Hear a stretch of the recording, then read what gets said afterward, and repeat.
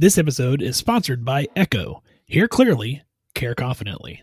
Learn more at echohealth.com. That's EKO health.com. And they can use code JSP for 10% off any stethoscope. Just Some Podcast Media. The thoughts and opinions on Just Some Podcast are of the hosts and guests and do not represent the views of organizations that employ them or they volunteer for. They are also not responsible for spontaneous black holes or nuclear wars that may occur. You have been warned.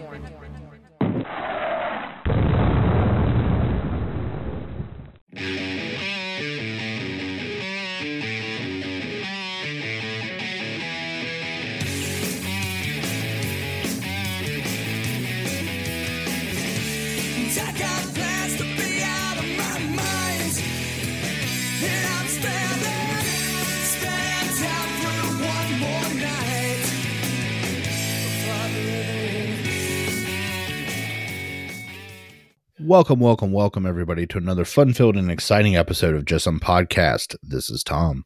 Hey, this is Ben. Tom, how are you, man? I am, I'm cold. It's cold here. Cold here as well. We got a -4 wind chill in the morning, apparently. So, yeah, good times. Not that cold, but cold and snow-covered. But other than that, pretty good. Good. How's the office? Busy? Lots of COVID, lots of...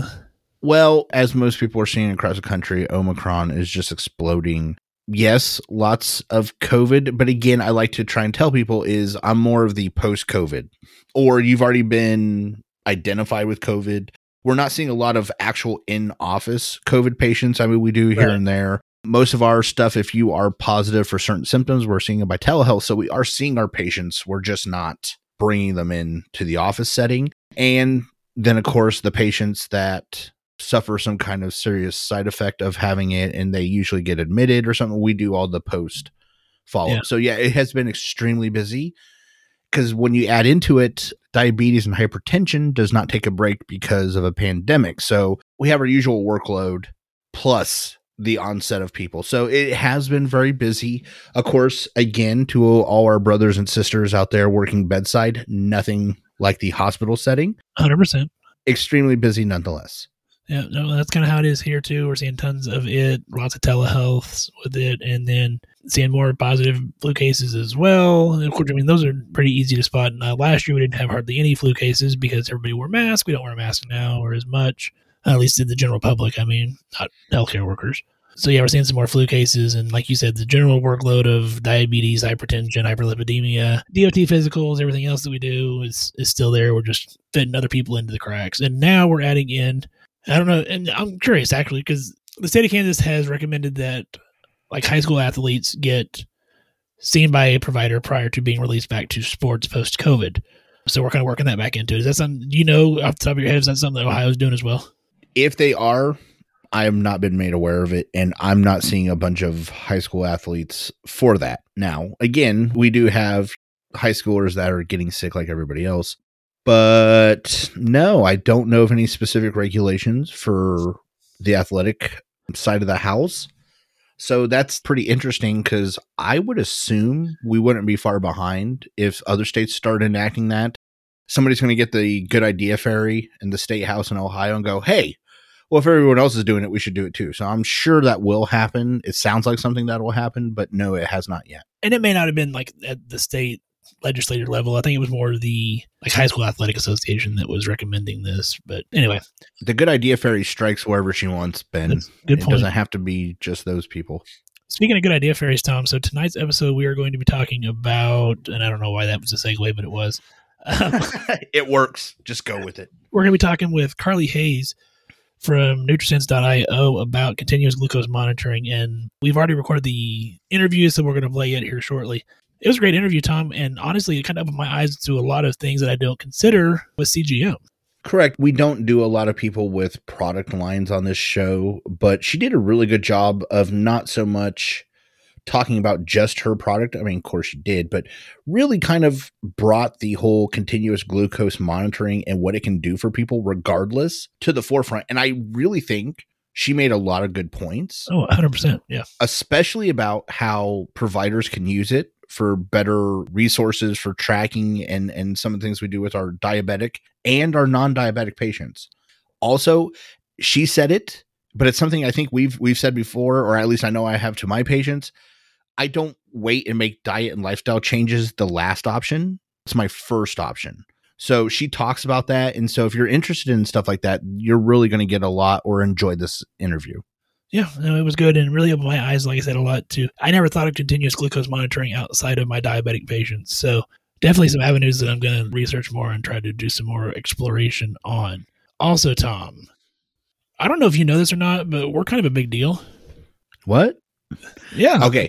I'm sure somebody thinks that's a sarcastic what, but apparently Ben knows something I don't. So I'm as interested as everybody else, Ben. So I just randomly kind of, peruse the interwebs, Tom, and I come across some interesting stuff about our podcast that I thought I would share with you and with our listeners. So I went over to listennotes.com and they kind of rank podcasts over there. And our listen score on their website is 35 out of 100. So it's, the higher the more popular, and it's calculated from first and third party data that's updated monthly. So, we're, not quite 50%, but that's still not a bad number, I don't think, because there's a lot of podcasts out there. The other thing that I found interesting, Tom, our global rank, according to their website, this podcast is one of the top 3% most popular shows out of 2.7 million podcasts globally ranked by the listen score, which is what that 35 was. So, top 3% popular podcast in the world, Tom. I'm not going to lie, Ben. When you said we scored a 35 out of 100, I was like, this is not the type of information I think we would want to share with people openly or on purpose. So, Ben, I guess I'm just wondering if 35 out of 100 makes us top 3%. Is there like a negative score? Can people vote against, dislike? Let's not give them an idea. Because I'm just going to hold on to, and matter of fact, there's actually a little thing that we can claim this on and post this on our website, the image. So, we may have to just embed this code into our website so that people can see that. And I think we can do that to see our rank. Top 3%. I'm always happy about something cool that says you're in the top whatever percent. And as long as it's good. I don't want to be like, oh, I'm in the top 100% of 100%. Like that. But top 3% does sound really cool. I think you should. Secondly, Tom, again, perusing the interwebs, I come across a website called nps4nps.com, Tom. And Claire Ellerbrock wrote a blog back in September, 5 quality podcasts every NP should listen to. Do you want to know what show was on that, Tom? Was it Chopped? I'll give you a hint. Okay. You're currently on it now. 5 quality podcasts every nurse practitioner should listen to, or every NP should listen to, and we are one of the 5 that she lists, just some podcasts for advanced practitioners.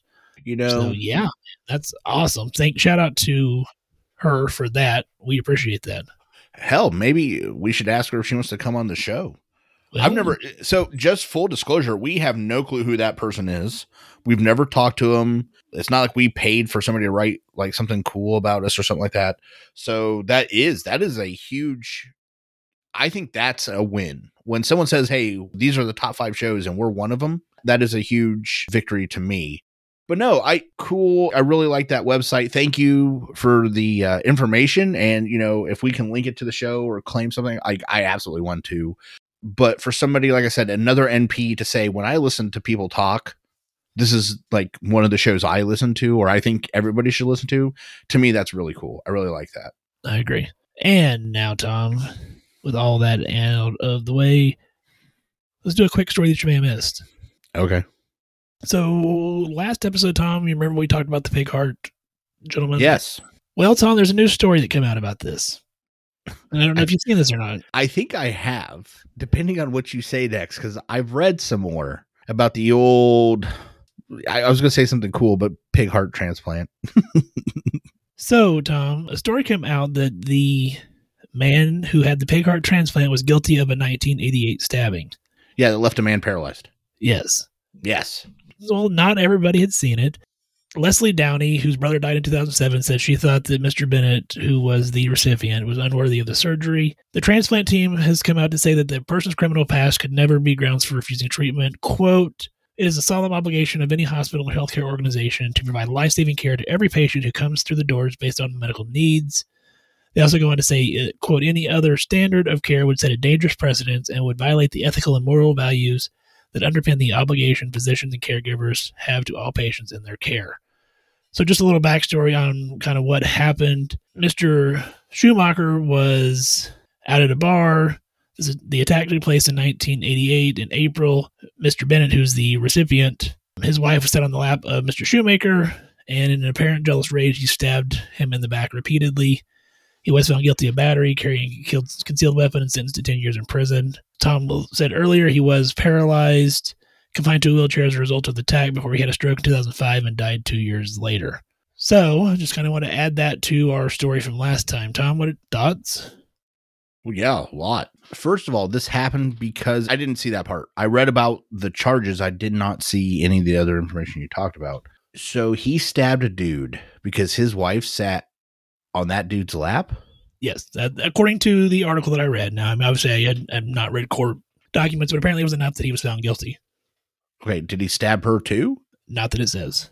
If you're going to stab one for the sitting, really, there should have been 2 stabbings. Apparently there's only one.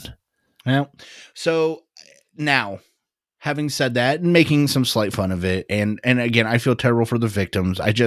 Sometimes you have to try to make some light of a bad situation. The long and short of it comes down to this. When someone says something like they don't deserve that medical treatment, I agree with the doctor and his entire statement. I don't think any healthcare professional that I am aware of. On a personal side, we may loathe that the person we're treating, but as professionals, we do not allow that personal judgment to affect our professional judgment.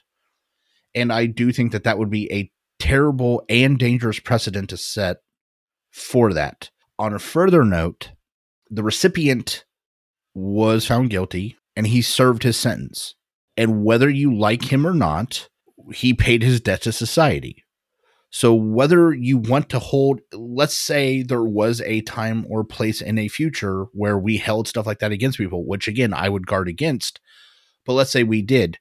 He did what he was supposed to. He went to jail. He served his time. So regardless, I think he was the appropriate recipient of that heart. And I hope we learn a lot from his case and that we are able to save many, many, many people's lives in the future. Yeah, and I have background in working in the prison system as a healthcare provider and in the jail system. And when that person comes to me for healthcare, whether they're in prison or jail or wherever that I've dealt with them, they're there as a patient. They're not there as an offender or an inmate or anything like that. I'm caring for them based on their symptoms, not based on anything that they may or may not have done. Because like you said, that becomes a moral and ethical, very slippery slope that no one wants to tread down.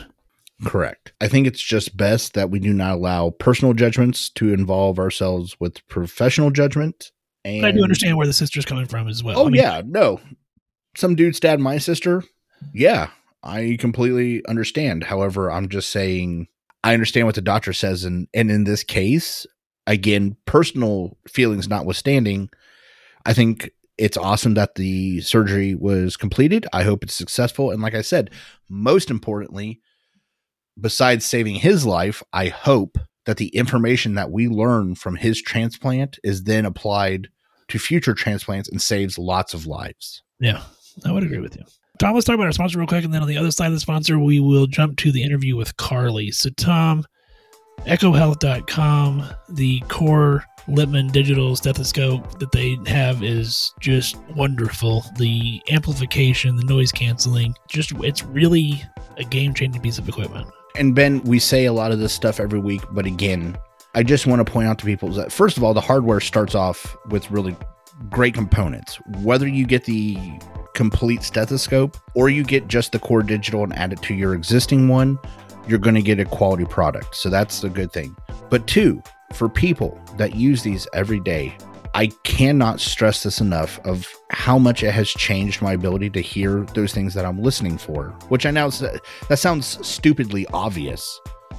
But when you go from listening to a non-powered stethoscope to one of these Echo Health stethoscopes, it is completely different. It is night and day. And again, I am not just happy that they're our sponsors, I'm proud of like the product that they make. So I would really honestly recommend it. If you do want to find out more, you can find out at ekohealth.com. That's ekohealth.com. Use code JSP. It lets them know that we sent you, and it also gives you $50 off your order. Well, Tom, we have Carly Hayes with us tonight, and we're going to talk about some continuous glucose monitoring, which is going to be, I think, a relatively new technology, but going to kind of get to delve some more into that. So, Carly, do you want to say hi? Hi. Thanks for having me. I'm excited to talk to you guys tonight. And can you kind of fill us in a little bit on who you are? Yeah, definitely. So as you mentioned, my name's Carly Hayes. I'm a registered dietitian, and I work at this really cool company called NutriSense.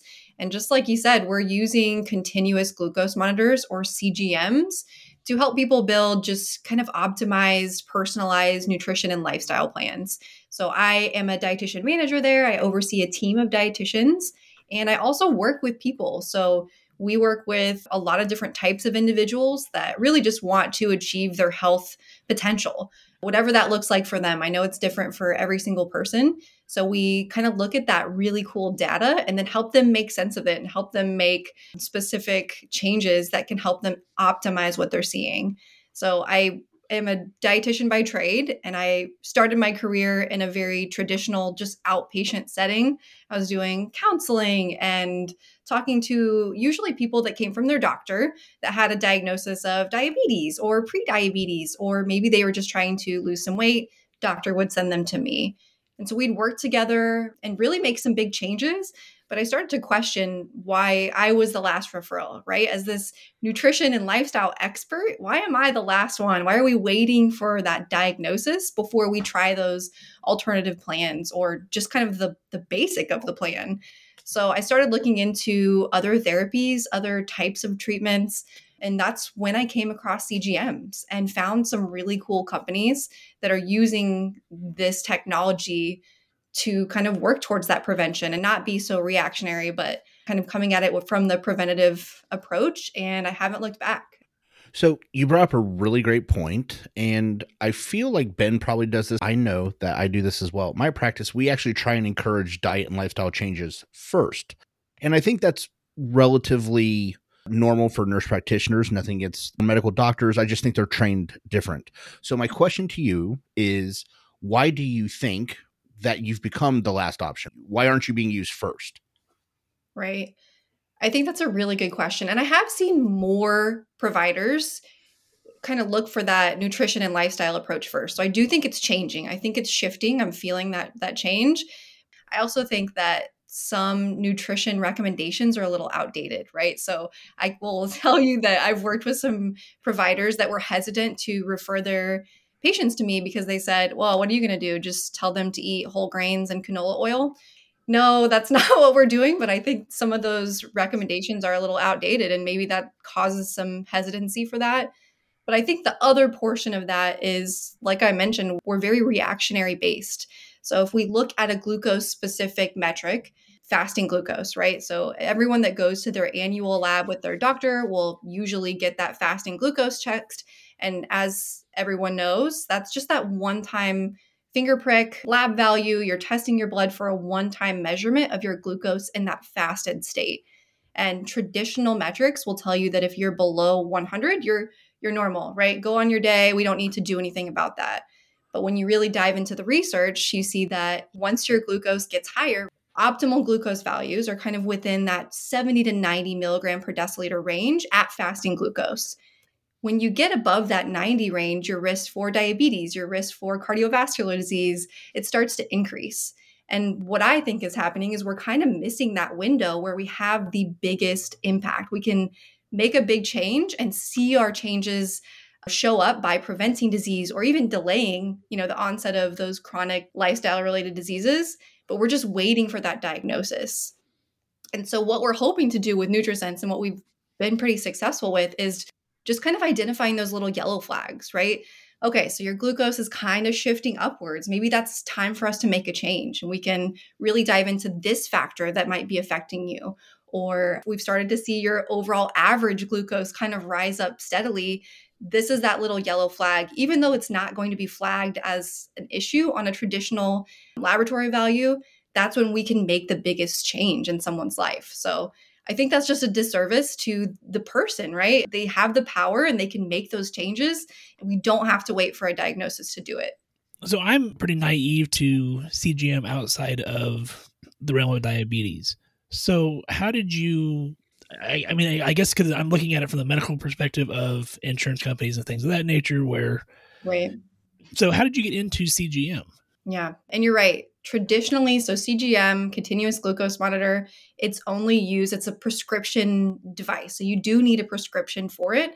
Just so your listeners are aware, it's kind of this small little, I always call it an easy button. It's just this round circular device. You insert it in the back of your arm, and then it inserts just a small little microfilaments under the skin into your interstitial fluid, which is that fluid around your tissues. And that measures your glucose constantly. So 24/7. So we talked about that fasting glucose, that one snapshot in time. I always think of CGMs as kind of a time lapse. You're able to see the full picture, what glucose is doing throughout the night, what it's doing all day long, and then your meal responses, which can be really helpful. We'll get into that. But for now, it is really, really hard to get a prescription for this device because it's really only been studied or approved in individuals with type 1 or type 2 diabetes. So that's one thing that we found is there's a lot of red tape around getting that for preventative purposes if you're an overall healthy person with none of those red warning signs. And what we started seeing, right, is that a lot of people were using this for that alternative purpose. So a lot of people in the alternative medicine or the functional medicine space started using this in otherwise healthy people to kind of see those little yellow flags like we talked about. And so I was just kind of Googling and found NutriSense and saw that they were building this company that focused on that. And then they also add a dietitian aspect to their program. So not only are people getting this data, but they're able to make sense of it. Because when you start to monitor glucose, it's really, really confusing right at first. There's a lot of nuances there. So every time you eat something, your glucose is going to increase and it's going to come back down. But there's a lot of nuance in what that shape of your glucose curve looks like. So to someone that's not trained and looking at this, they can just see kind of this bumpy line.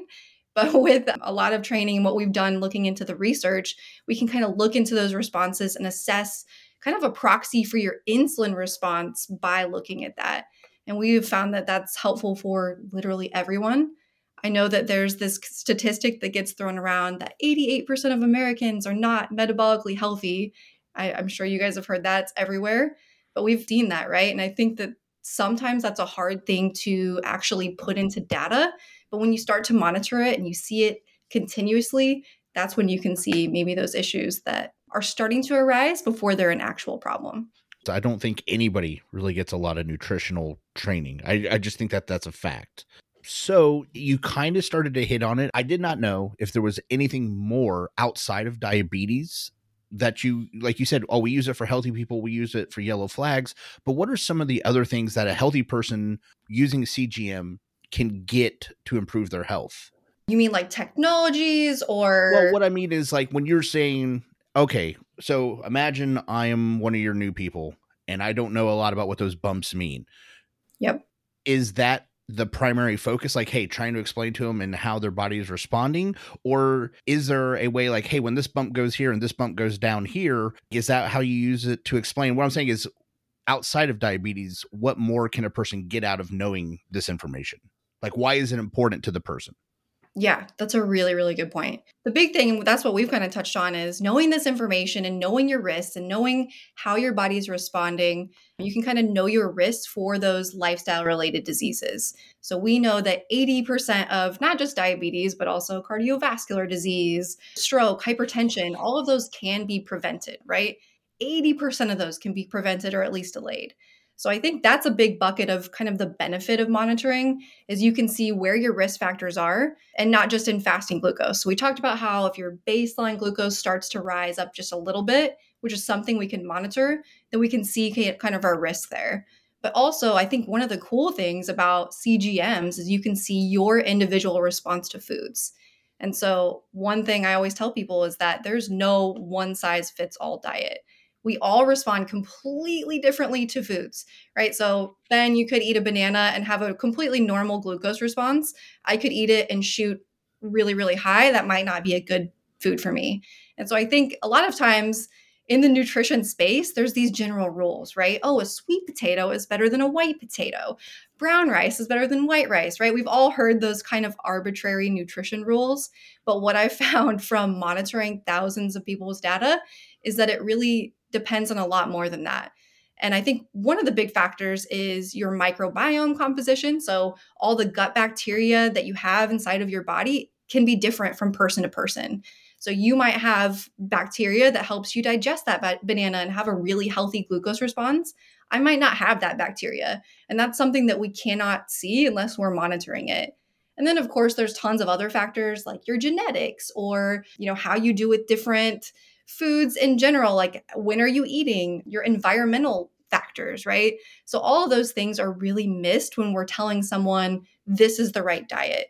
So unless you're tracking your foods and seeing how your body responds, there's really no way to know what foods at what times of day work best for you. And that's where we can really come in and just see that data. I'm sure one of the things that you guys see in your own practice is that behavior change is really hard, right? Yes. No. What? No. Getting people to do things that they don't want to do? Yeah. It just happens for me. I don't know about you two, but Yeah. it just rolls off my tongue and they just do it. That's what happens. It's easy peasy, right? Yeah. Yeah. So I think that was one of the most frustrating things when I was just in outpatient counseling is that what are people monitoring to see their progress on any lifestyle change? Their weight, right? Yeah. And if anyone's ever tried to lose weight, they can see that that's not the best metric to look at. Some days you're perfect and your weight doesn't go down at all. Some days you might have a meal that's not great for you and then your weight comes down. So weight is not always the best indicator of metabolic health or just health in general. And also it's a really slow metric to move. So for people, humans, every single person on this planet, we need real-time data. We need that instant gratification that says, hey, if I do this one thing, this thing's going to happen, right?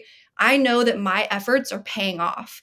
And that's where I think the CGM is so huge because I eat something and then I see that data on my phone within minutes, right?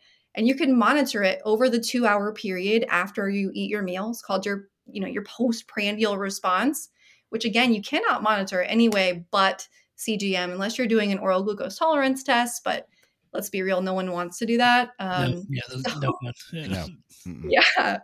So I think that's probably the big thing is that you see how your body responds and then you can change up one little thing in that meal or you can change up your exercise in that day and then you see a better response, right? So if you have a big spike, you make a change and then you see improvements, I think that's the data that people need to actually make that lifestyle change and have it be sticky and have it be something that they come back to over and over and just be part of their mental process when they're making decisions.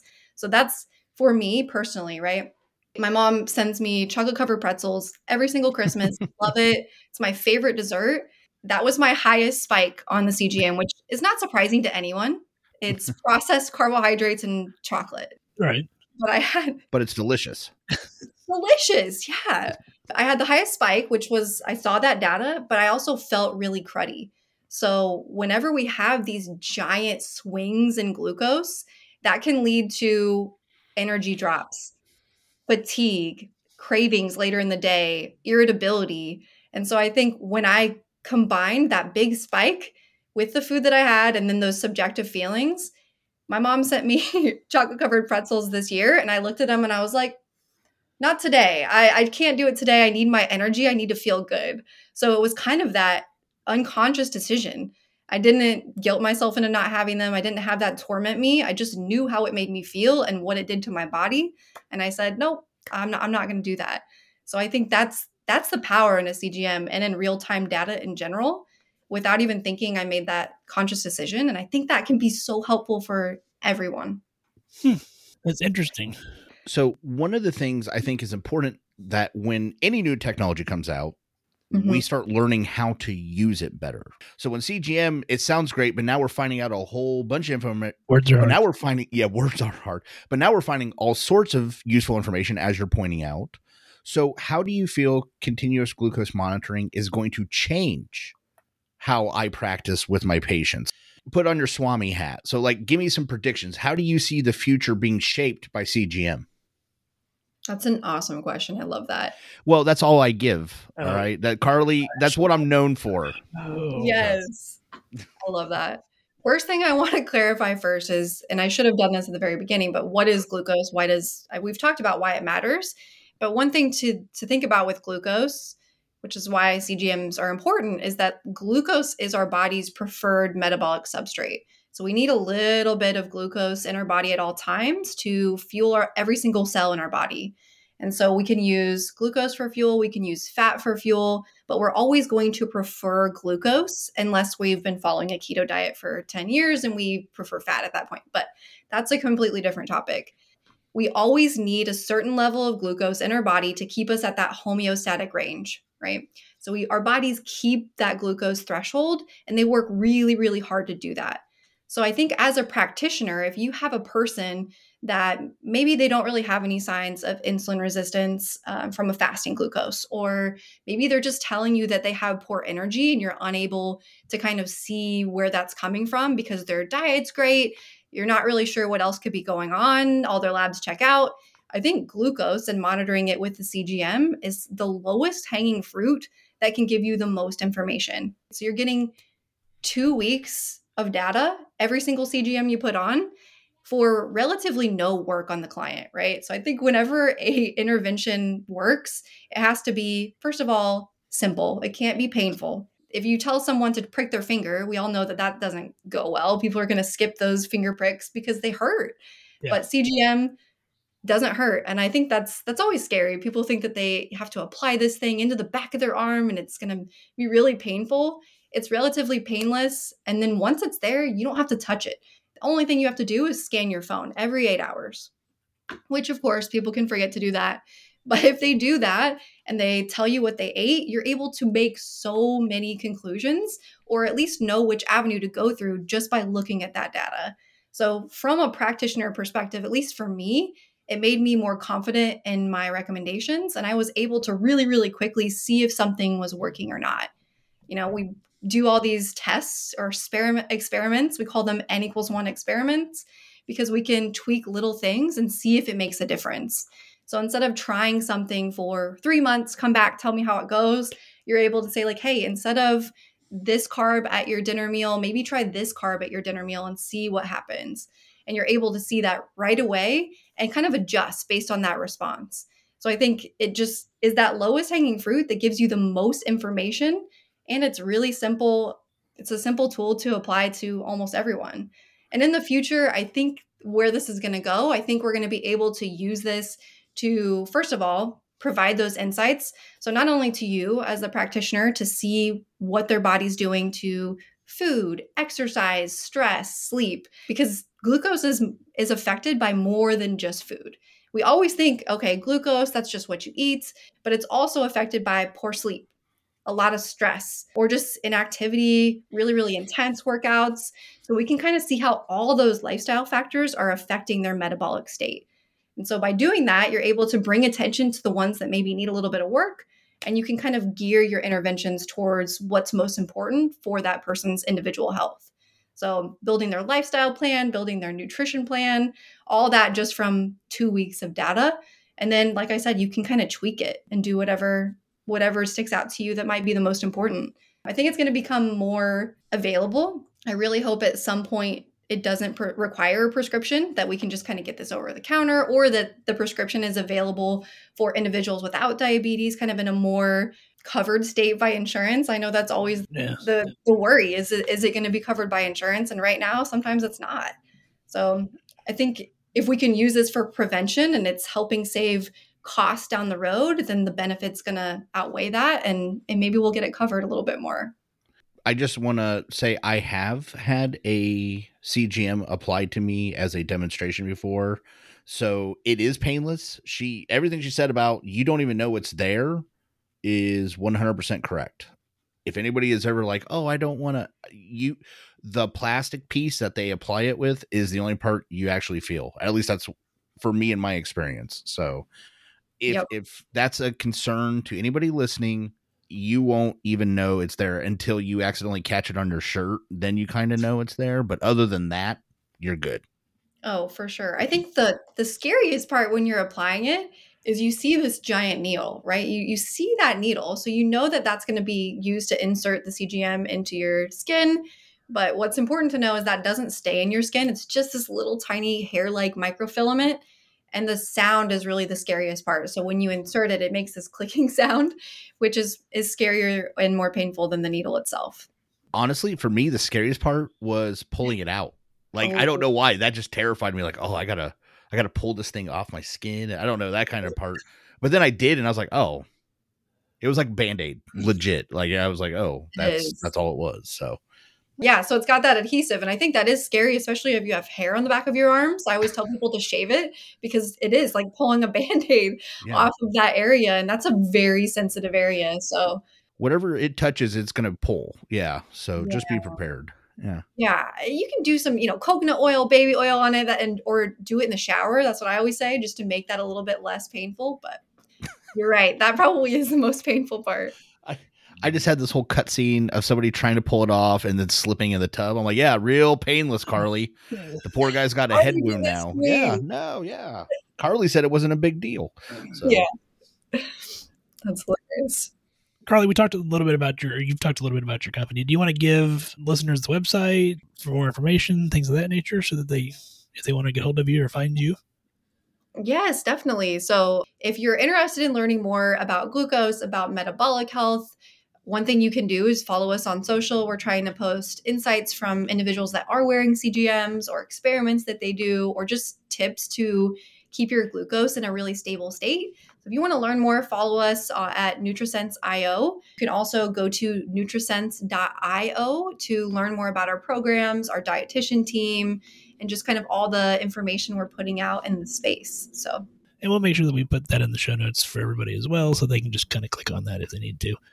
Now, my last question that I have for you, because we're a provider-based podcast, and that's kind of what we try to talk to, or we do have some non-providers that listen, but do you have any type of like provider-based training or things like that, where providers could get more information about CGM or about some of the positive benefits of things, some of the things that you're speaking about?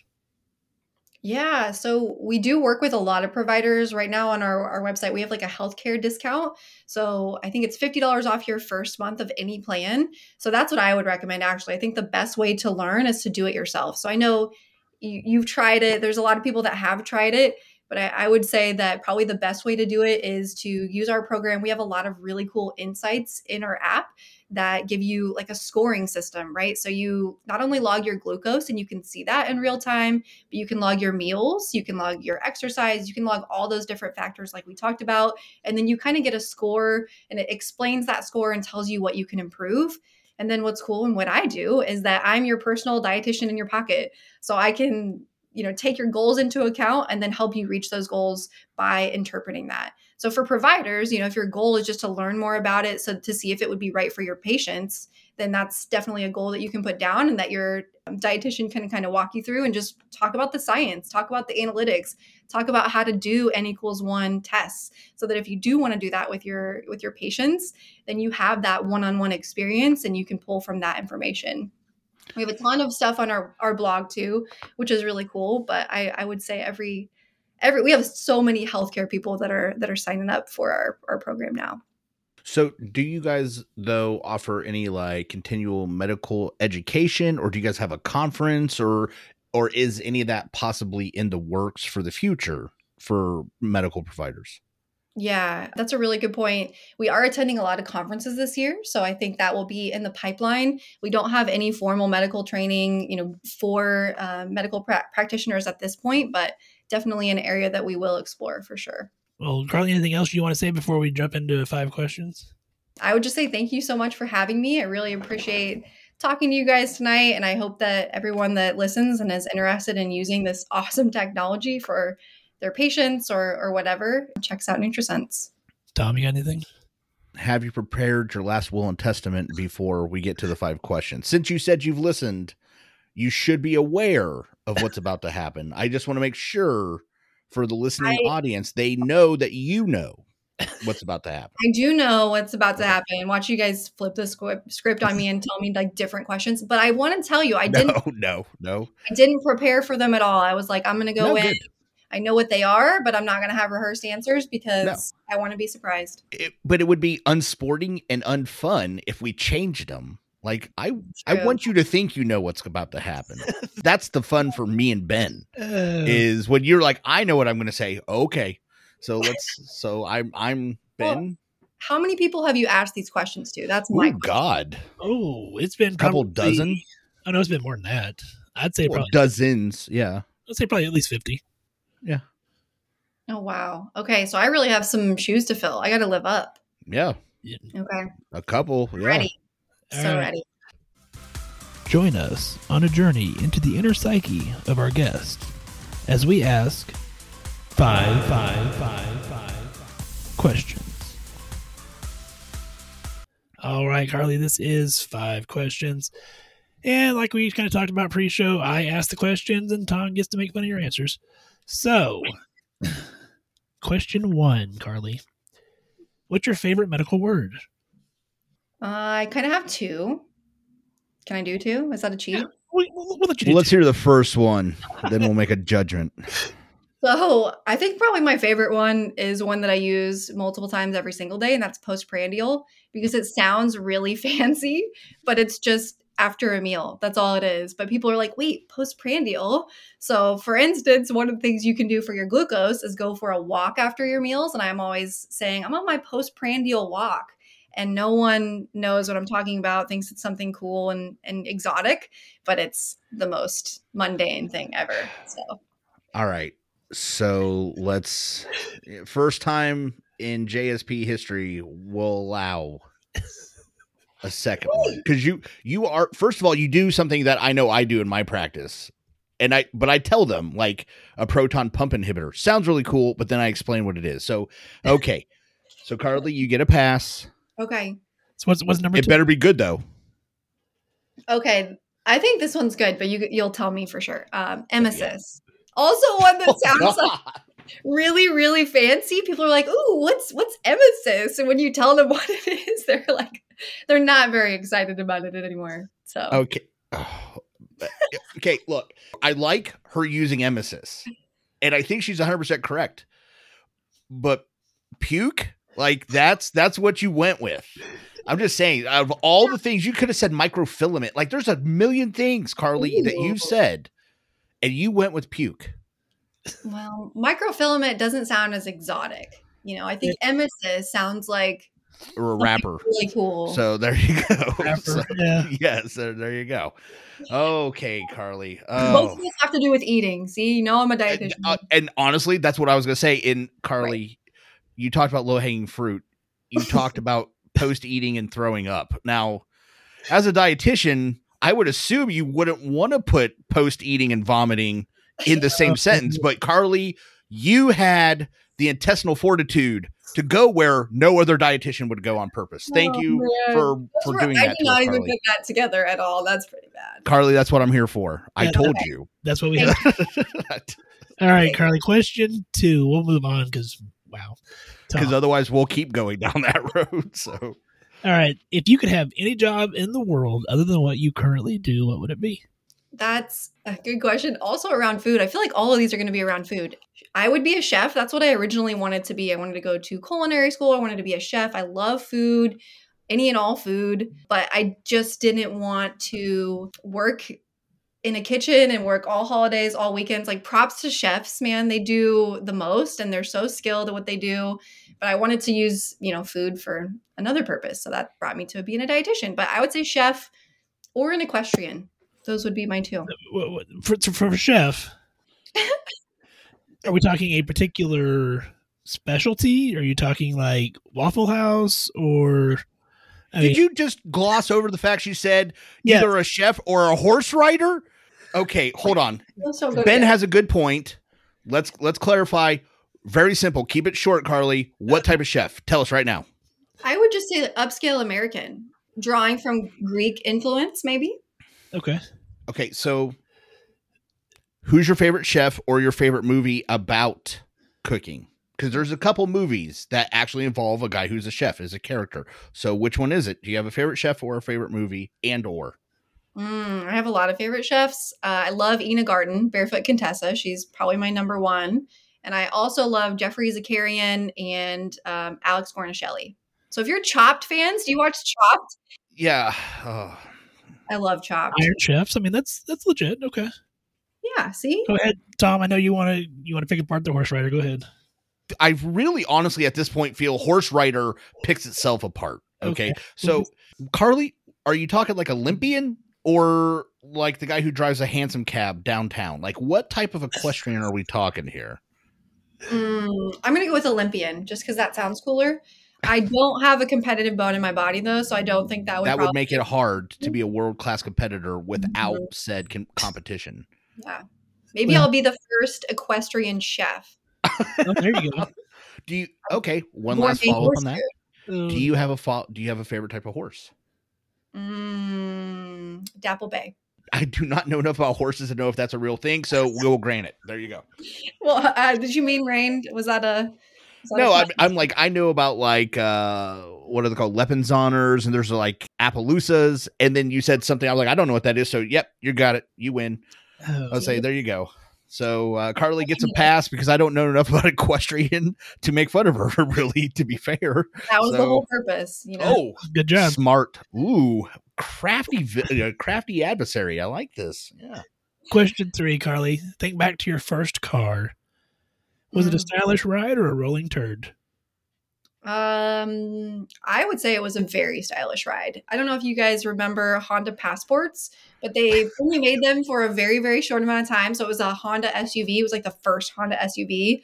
It looked exactly like the Izuku Rodeos, but it was awesome. I grew up in Iowa, so there was tons of snow and ice everywhere all the time, all winter long, which felt like the whole year.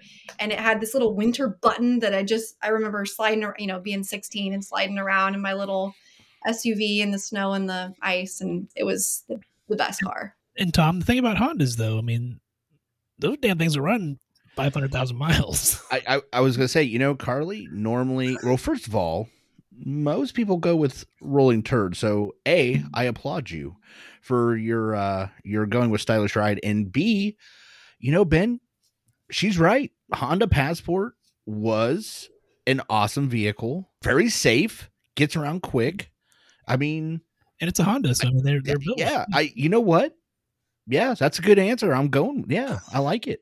I'm like passing this quiz. I know, I'm impressed. Don't worry, we're gonna tank you here pretty soon. But you got those, so that's good. I will say it did have like 225,000 miles on it when I got it. So, but it was when she got it. Yeah. Wow. See, maybe this is a Honda commercial. We just don't know it. Future sponsors. So hey, sponsor, but no, Honda does make a good car. You are correct, Miss Carly. Question 4: if your house is on fire, everyone, including your pets, are safe. Other than pictures, what's the one thing you want to get out of your house? So this is a really hard one for me. Wait, what? No, go on. I'm just saying I already have a prediction. But okay. And I'll be honest. So you say your answer, Carly, because I can't say it without you seeing or hearing it. So okay.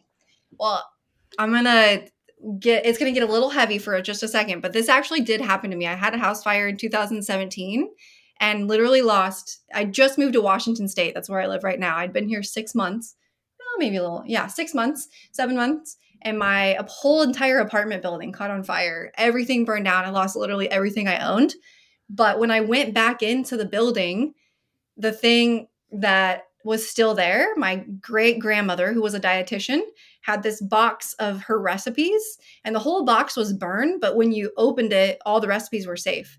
So I think I would probably steal that again because that meant the most to me. Like that survived. Oh my gosh. Like it was the coolest thing ever. I will say that waiting in line to get like a new license, everything was the worst thing ever. Yeah. So if I could grab 2 things, I'd grab my purse, but I think I'd go sentimental and grab the recipes. Tom. Okay. I'm going to bet you did not guess that. You are 100% correct on Nana's recipe box. Did not see that coming. So my first guess was going to be, and I had 2, It was either cooking knives, because everything else she's talked about so far has been Chef, food, yeah. or a Lucky Horse's shoe. I wasn't sure which way we were going to go with. She was like, "Oh, my favorite horse Betsy threw this one time." I didn't know. But I was like, okay, it's going to be something like that. And then she said that. Also, this is another first for JSP. We've never asked that question to someone that literally had their house burned down. I think we had one other person, but what? Because I don't remember. It means that I need to do a trigger warning on that. No trigger. There's been enough time that there's like no trigger at all. I've kind of let it go. But definitely you realize really quickly that nothing else matters. I had so many. I would say my camping stuff. I lost my kayak. All those things that whatever. It was a bummer at the time, but I replaced them all. It's 5 years later. We're good. But it's the sentimental stuff that you can't get back. Sentimental. Okay. This is my last chance to make fun of her, though, because it's hard to make fun of that. Okay. I mean, she survived. Right. Okay. Yeah. But. No, I'm looking forward to this question because as a dietitian, I want to see what her answer is going to be. So. No, hold on. I want to ask, out of all the recipes, what's your favorite one that you saved? Ooh, look at that. Because this is the one I'm going to make fun of her on. This is my silver lining, because she's going to say something like kale grass smoothie or something, and I'm going to just demolish her. So bring it on. Okay. What is it, Carly? I would love to see you make fun of this, but twice baked potatoes. Absolutely, I can make fun of this. Wait, what? Absolutely. You know why? Because you shouldn't be telling people to eat those. They're bad for them. So joke's on you, Carly. Hey, it's all about your glycemic response. You got to test for yourself, man. There you see. Such a crafty answer. And everyone, no, boo. That's a thumbs down from the judges, Carly. We all know better, okay? You can't put sour cream, cheese, and bacon on something and go, it's kind of healthy. Doesn't work, okay? Doesn't work, Carly. Protein first, and you eat it earlier in the day when your insulin sensitivity is better. Eat it the last thing in the meal. You can do it. Oh, so I can have a Snickers bar as long as it's in the breakfast. Okay, cool. So let's go with this. Let's go with this last question, Ben. All right, question 5, Carly. This is what I'm looking forward to. You have $9.18 in your pocket. You're at a convenience store or gas station. What all do you buy? That's a good number. That was a good number that you picked, because it's like just low enough where you're like, shoot, I don't have a lot of money, but just high enough where you can kind of you can buy some stuff. That's what we're known for, is our awesomeness. So stop stalling, Carly.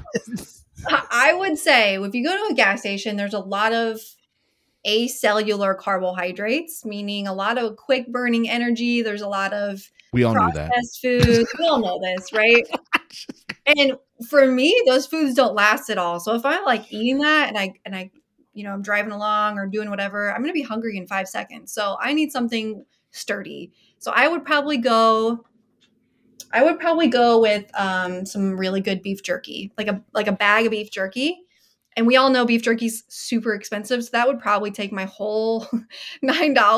No, but you got it on sale. You got it for like $5. Okay, if I got that on sale. That's how you fish them in. Yeah, exactly. Okay. But so far so good. Beef jerky, excellent. That is a quality answer. The Dukes, I like the Dukes ones, the spicy Dukes. I was going to ask, do you have a flavor? And spicy is also correct. So I mean, so far 2 for 2. So you got $4 and some change left. $4 and some change. Okay, well then I'm definitely splurging for peanuts. I'm getting salted peanuts for sure. Those are 2 protein-based items, so they're going to keep my glucose steady, right? I'm not going to be hangry. But your blood pressure. Energy drops. Your blood pressure, Carly. That sodium. It's killing your blood pressure, Carly. I'm more concerned about the massive amount of salt intake and nothing to wash it down with. Yeah. Well, that's you're going to be parched. I need something to drink, so I'm going to go with the Lipton unsweetened iced tea. That's for real what I would get. For real, hands down, I would get that. I was waiting for her to say something like, well, I always have 64 ounces of ice cold water in my car for emergency water usage. I do. Yeah, see? So she's like, I don't need to drink that, Ben. I'm a dietitian. I always have water on hand. I really thought she was going to go water instead of tea. So I was. Yeah, no, I do like the tea, but unsweetened. So you're drinking dirty water. That's what you're drinking. Yeah. You know what coffee is? No. Coffee, you put creamer in. It's great. Yeah. Yeah. Ooh, See? if it's early morning, I might get some coffee too. If I have, if they have like the 50-cent ones that you can get for real cheap. How do you take your coffee? Just some half and half in cinnamon, but they probably don't have that at the gas station. Okay. I can. Oh, I'll ask off the air. But you know what, Ben? Peanuts, Beef jerky. Dukes, the spicy, cough water. But I mean, other than that, everything else was good. See, we could be road trip buddies. Yeah. Very good. I am a major beef jerky consumer on road trips. That is 100. So Keeps your blood sugar stable, yeah, that's why I do it too. Not because it tastes delicious. It's because it makes my blood sugar even the whole time. Hopefully. That's what I look for.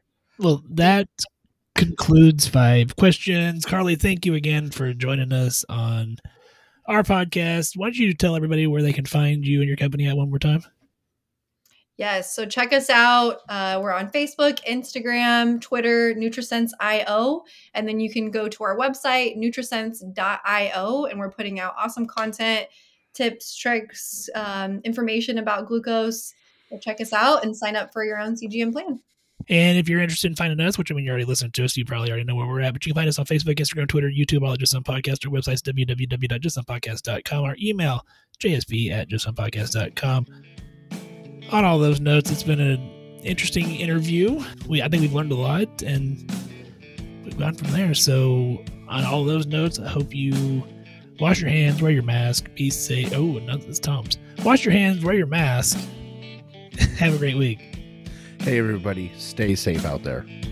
Practice swearing just to pass the time. Lately I see why I am alone. I caught some road rage and I thought of you. And all the many times you say I should have known. Took a class so I could find my G. Found mediocrity's the best that I could do. Meant to shower, but I slept all day. It takes everything to live the life I choose. Oh, what do you say? I screw up everything again. Oh, what did you prove except there's only more for me to lose? Failure's not the same without you.